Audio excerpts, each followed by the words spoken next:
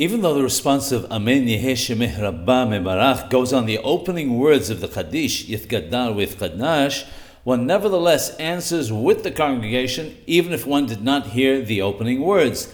There is a difference of opinion, however, whether the word Amen should be recited or not by someone who did not hear the opening words.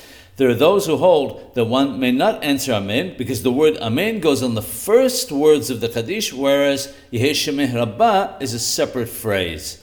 The Mishnah Brura states that if one enters when the congregation is completing the responsive Amen Yehei Shemeh Rabba and so on, Amen must not be said. The Ben Ish Hai mentions the opinion that those who did not hear the first words do not say the word Amen at the start of the response, but quotes the opinion of others who permit answering Amen as well as Yehei Shemeh Rabba. As such, he mentions that one may follow either opinion.